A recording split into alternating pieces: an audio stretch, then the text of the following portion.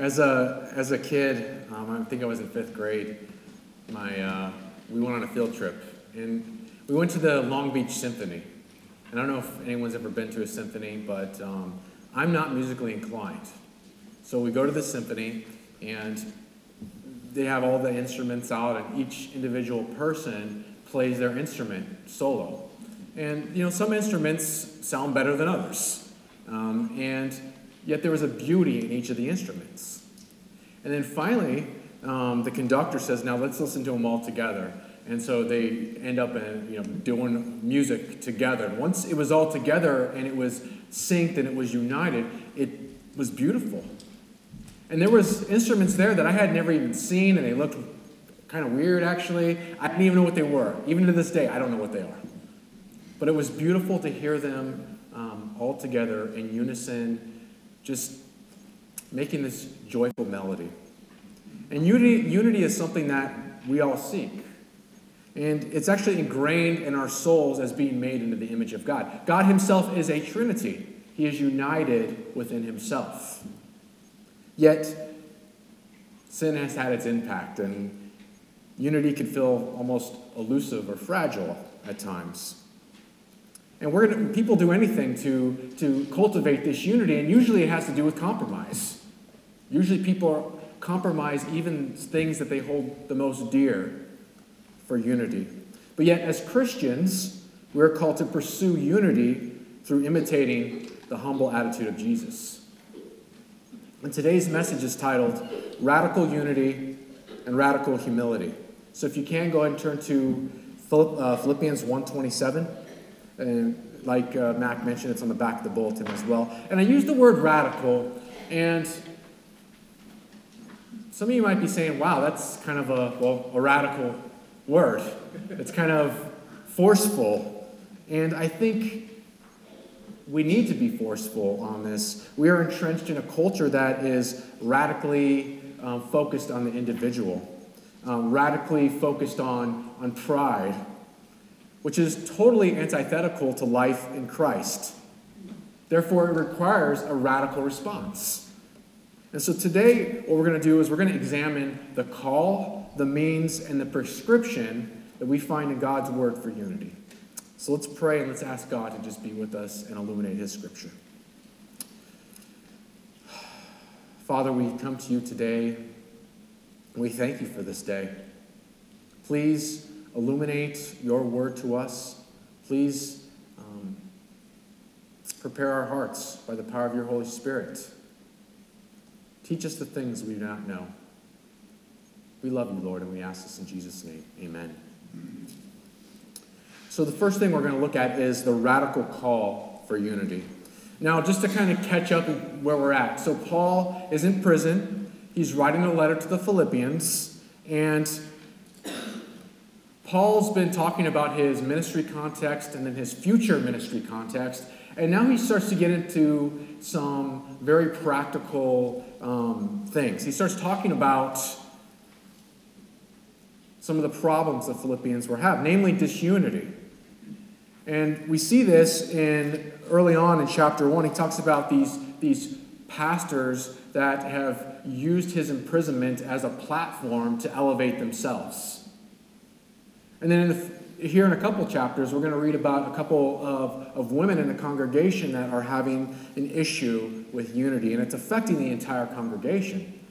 And so Paul starts off with this kind of external perspective of what people see when they see the church and Christians not united. And so he starts off with verse 27 with the command. He says, "Conduct yourselves in a manner worthy of the gospel of Christ." And this phrase, this command, has a political connotation, and it means more as to live as citizens worthy of the gospel. You see, the Philippians understood citizenship. They were Roman citizens, and they were proud Roman citizens. And so Paul uses that, and he reminds them that, listen, you're not just citizens of Rome, but you're citizens of the kingdom of God. And therefore, you must live a life that is worthy of the gospel in every context of life, wherever God has placed you. He's really focusing in on this secular, sacred divide that perhaps they were wrestling with and something we wrestle with. Meaning, we think that there's things that are like, this is our church life, and this is not our church life. And we compartmentalize our life. And there's this divide, this divide that we have created, this secular, sacred divide. And Paul's saying, there's no such thing. You're a kingdom, you are a citizen of the kingdom of God. So remember that. You're a citizen of the kingdom of God wherever and wherever in the context of life. And then he goes on and he says, stand firm in one spirit. Now, he's using military imagery here. These are all, this is a retired military town like we've mentioned. There's Roman guards and Roman army all over the place.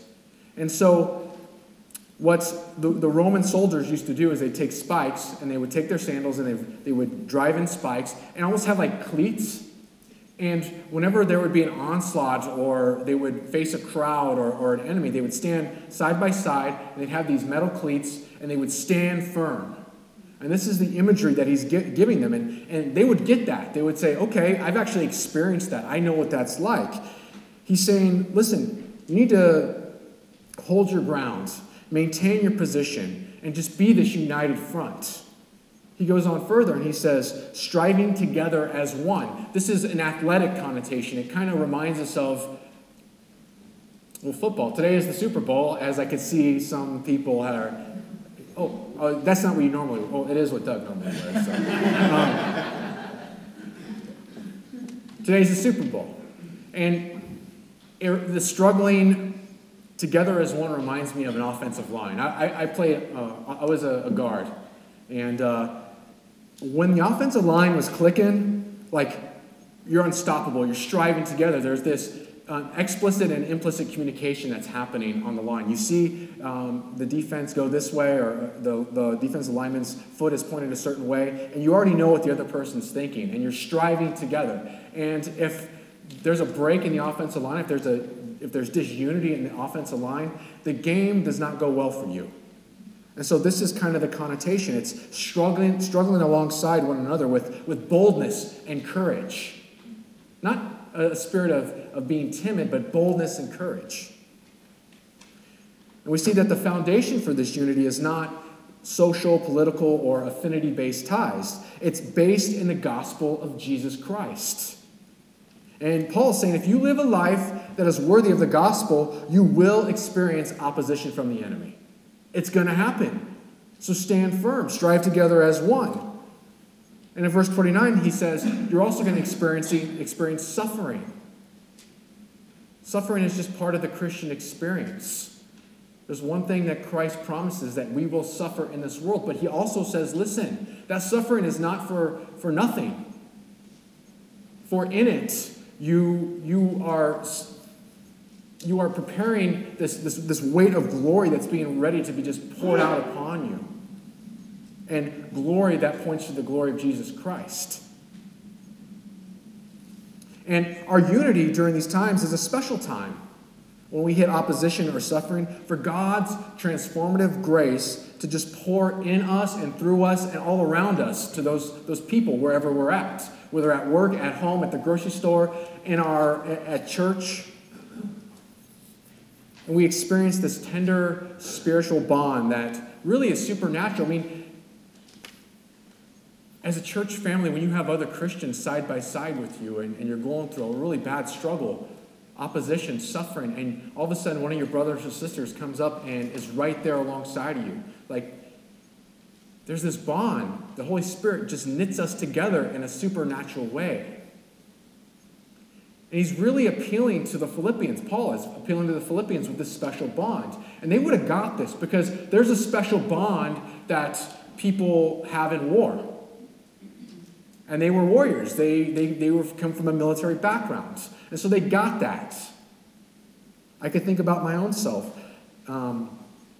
There's men that I have served with that we just have a special bond. I can't really explain it. And perhaps you've experienced it through other things, through other struggles in your life. But you just have this affection towards them because you went through something together. And Paul says that's what we are to have as Christians. And that's what we are to bring into wherever God has placed us. But on the other side of that, Our witness is destroyed by not addressing the dysfunction in maintaining unity. We have to take this call seriously. And we have to address our dysfunction in maintaining unity. And Paul is addressing the Philippians, and he's saying, listen, get it together, guys. This is a big deal. The world is watching. I mean, when people see us dysfunctional in unity, like they go and they say, listen, I don't need to enter into a church or be a Christian to experience dysfunction. I'd rather just go somewhere else. I can stay at my own home for dysfunction. Why would I enter into that? The other day, I was having a conversation with my mother-in-law, and she's not a believer, and she brought, my attention to someone who had claimed to be a Christian but was not living a life worthy of the gospel. And she made sure to bring that to my attention and say, how can that person call themselves a Christian? I'm sure we've experienced that at one point in time. People are watching. And we're agents of unity.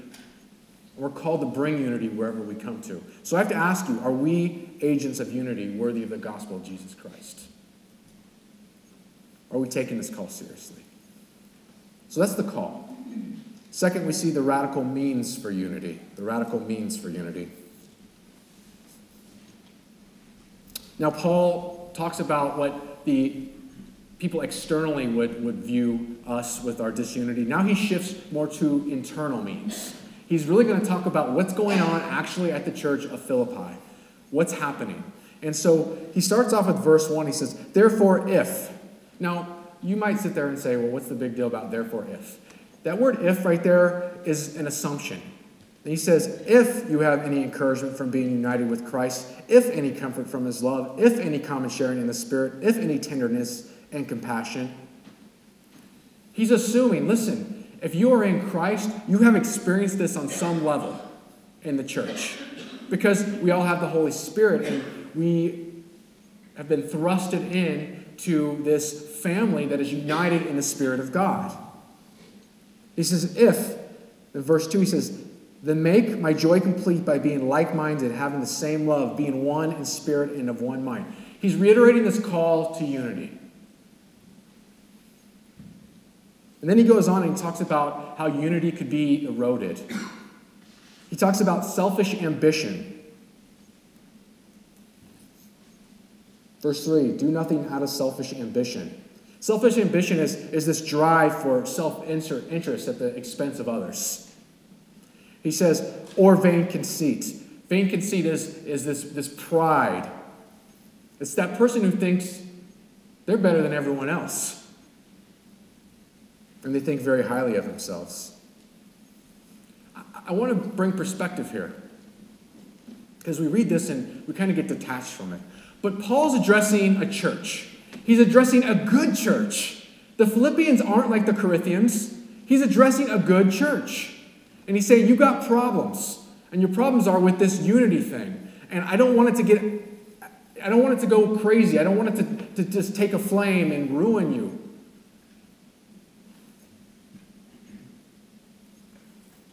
And then he goes and he gives this radical description of unity. He says, in humility. Now, the word humility in the Greek Roman context was an offensive word. They don't have a definition. Humility is not a virtue in their culture. Humility is looked at as weakness, as this servitude that would be less than human. And it would have been very offensive to them. So Paul starts to redefine what humility is. Paul's charting new waters here. He's saying, you think this is what humility is? No. Let me tell you what humility is. And he says, you need to value others above yourself, not looking to your own interests, but each of you to the interest of the others. He says, consider everyone superior to you and seek their well-being above your own, is what he's saying. And as people call to a life worthy of the gospel, we must remember that we have the ability, as one author writes, to commune or consume one another. And let's get honest. Let's just This is really a big deal for me on this one. If you can't feel my angst in talking about this, and I want to get honest here, this is hard for us. It's hard for us to be humble towards one another. And let's get brutally honest here. We don't seek unity because oftentimes we think we're better than other people. You might not ever say that, but there's a hint of it as you size somebody up. We naturally size people up. It reminds me of when I was a Marine and we'd all wear our uniforms and you'd wear your ribbons. And you would go and you'd walk into a room and the first thing you would do is you'd look at their rank and then you'd look right down at their ribbons. And you're sizing people up like, am I better than them? We do that. And I can remember where people wouldn't even look at each other eye to eye. They would just be looking at the collar and then their chest. And you're like, and then you're having this conversation, you're trying to discern where they've been and what medals they have. And we do that with each other. We see each other and we go, I wonder what school they went to. I wonder where they live. I wonder, and we look at maybe what people dress or how they speak or how they talk. And this is hard for us because sometimes people are annoying to us. They're annoying. You're like, I don't want to be around them. Or it's uncomfortable to be around them. And we're afraid to confront them. We just don't get them. They're not like us, so there's got to be something wrong because we're the embodiment of perfection. You're laughing, but it's the truth, right? And at the core of it, we just don't think that certain people will bring us value, so we just don't have time for them. If they bring us value, then we have time for them. But if they don't bring us value, well, maybe not so much. And I think we're missing out on a really big blessing here. A huge blessing here. The biggest thing that will destroy a church is not being able to confront one another in conflict. Because we're afraid or we just don't have time for it. Listen, family life, church life is messy. We're a bunch of people, we're a bunch of broken people, and we're coming together and we love the same Jesus. We love him with all of our hearts, but we're also people that have past and we bring baggage, and some of us are just straight up weird, and that's just how it is. And we must see each other as a part of a whole, and we must see each other as bringing value to each other. We can't devalue another person, because when we devalue another person, we devalue ourselves. And when someone else succeeds, we all succeed. That's the whole point. So I have to ask you, how do you view other people? I want you to just do me a quick favor. Look around the room. You could wave to people, that's fine. Hey. All right, here's the thing. I just want to give some perspective here. These are the people you're going to be with for eternity. Yes! Get to know each other. Get to love each other. If you have a problem, let's talk through it. That's a life worthy of the gospel. So how do we view each other? So that's the second thing. The last thing is the radical prescription for unity through humility. The problem is it isn't that we don't know what to do. The problem is motivation and imitation. We have to have motivation, and sometimes we just don't know what to imitate. And so, as Paul redefines humility, he uses the most radical example of humility that's possible. You know, like sometimes you might say, you might use an example to show someone something, and you're like, yeah, this is a good example. Paul uses the best example. And he says in verse 2:5, he says, in your relationships with one another, have the same mindset as Jesus Christ. He says, have the same attitude, the same mindful disposition, or set your mind on this. He's like, you want to know humility? It's Jesus Christ. Set your mind on what Jesus Christ is. Set your mind on who he is. It's like he's saying that, and he does a mic dropper. Psh, there you go. And he walks off. This is what he's saying. Wrap your mind on this. Wrap your mind around this. And so we'll wrap our mind around it. We'll go ahead and we'll say, okay. So let's see. What does he say? Verse 6. Set your mind on Jesus Christ, who, being in the very nature of God, did not consider equality with God something to be used for his own advantage. Rather, he made himself nothing by taking the very nature of a servant, being made into human likeness and being found in appearance as man. He humbled himself by becoming obedient to death, even death on a cross. The most excruciating death, the most humble death, even death on a cross. Therefore, God exalted him to the highest place and gave him the name that is above every name, that at the name of Jesus every knee should bow, in heaven and on earth and under the earth, and every tongue acknowledges that Jesus Christ is Lord, to the glory of the Father. So what does Paul do? He says, listen, you are to live, there's this call to unity that flows out of obedience to the gospel, and the prescription is what? The gospel. We just went around full circle. He says it's the gospel. Focus on the gospel of Jesus Christ. The gospel that says we are all sinners, that we all deserve wrath, we all deserve punishment, yet Jesus Christ, the very Son of God, God in the flesh, the maker of the universe, came down, lived a perfect and righteous life, was obedient to death on a cross, the worst death possible. But yet he was risen 3 days later. And he's exalted, and he is Lord. And when we put our faith and trust in him, we are no longer destined for hell, but we're destined for heaven. And we too are exalted in Christ. That's what he says is the prescription. And so I want to just briefly go over 6 observations that we can from this verse of how to put on the mindset of Jesus Christ. And it's really putting on Christ-centered lenses and living a life like this. So let's just walk through this really quick. First thing we see, what we're called to do is abandon our rights. Verse 6, we see Jesus did not consider equality. Jesus is God, yet he submits to the will of the Father. He abandons his rights. And the thing about the cross is the cross levels the playing field.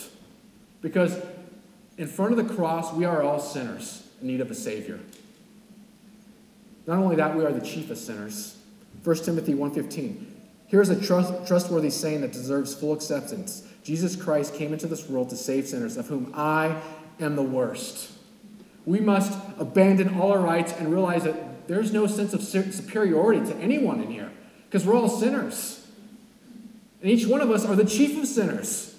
Therefore, that just obliterates that idea that we're better than anyone. Secondly, we have to embrace interdependency. Verse 6, we continue that he says he didn't consider equality and something to be used for his own advantage. Christ was God, but he didn't use that to his advantage. Instead, he submitted to the will of the Father and allowed the power of the Holy Spirit to guide him during his ministry. He was dependent and interdependent on the Holy Spirit. And we are called to be interdependent on one another. We're in this life together. We're in this life together. Let's get it through our minds. Like, we're all here for a purpose, so we could be here together. Romans 12:5 says, so in Christ, we, though many, form one body. Each member belongs to one another. And the fact is we need each other. We're not meant to do this life alone. We can't do it alone. So we must embrace that interdependency. Thirdly, we need to empty ourselves. We see verse 7. He made himself to be nothing. Christ emptied himself of his deserved glory. And it talks about he became nothing. It means he said, you know what? I'm setting my glory aside during my time on earth. And yet, what he did was he pursued the glory of the Father through the power of the Holy Spirit. And that's what our call is to do. We need to empty ourselves of any vain glory that we might have in this life so that we could bring glory to God wherever God has placed us. Fourthly, we're to live a life of servant leadership. Verse 7 says, taking on the very nature of a servant. He took the very nature of a slave, a doulos.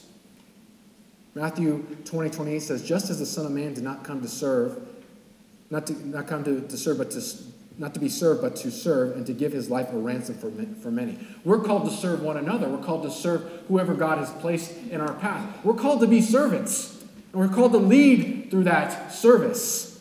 That could be by helping, that could be by listening, that could be by bearing with one another's burdens. But nonetheless, we're called to serve.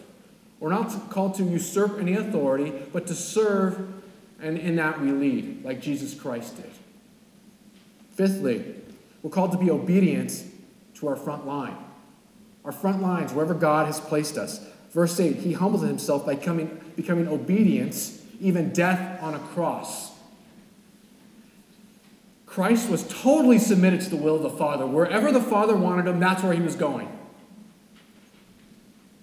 And God has placed each and every one of us in a context of life, at a certain place in work, with our families. And he says, be obedient to where I've placed you, to live a life worthy of gospel. We need not to lament, oh, I wish I could do more Christian things.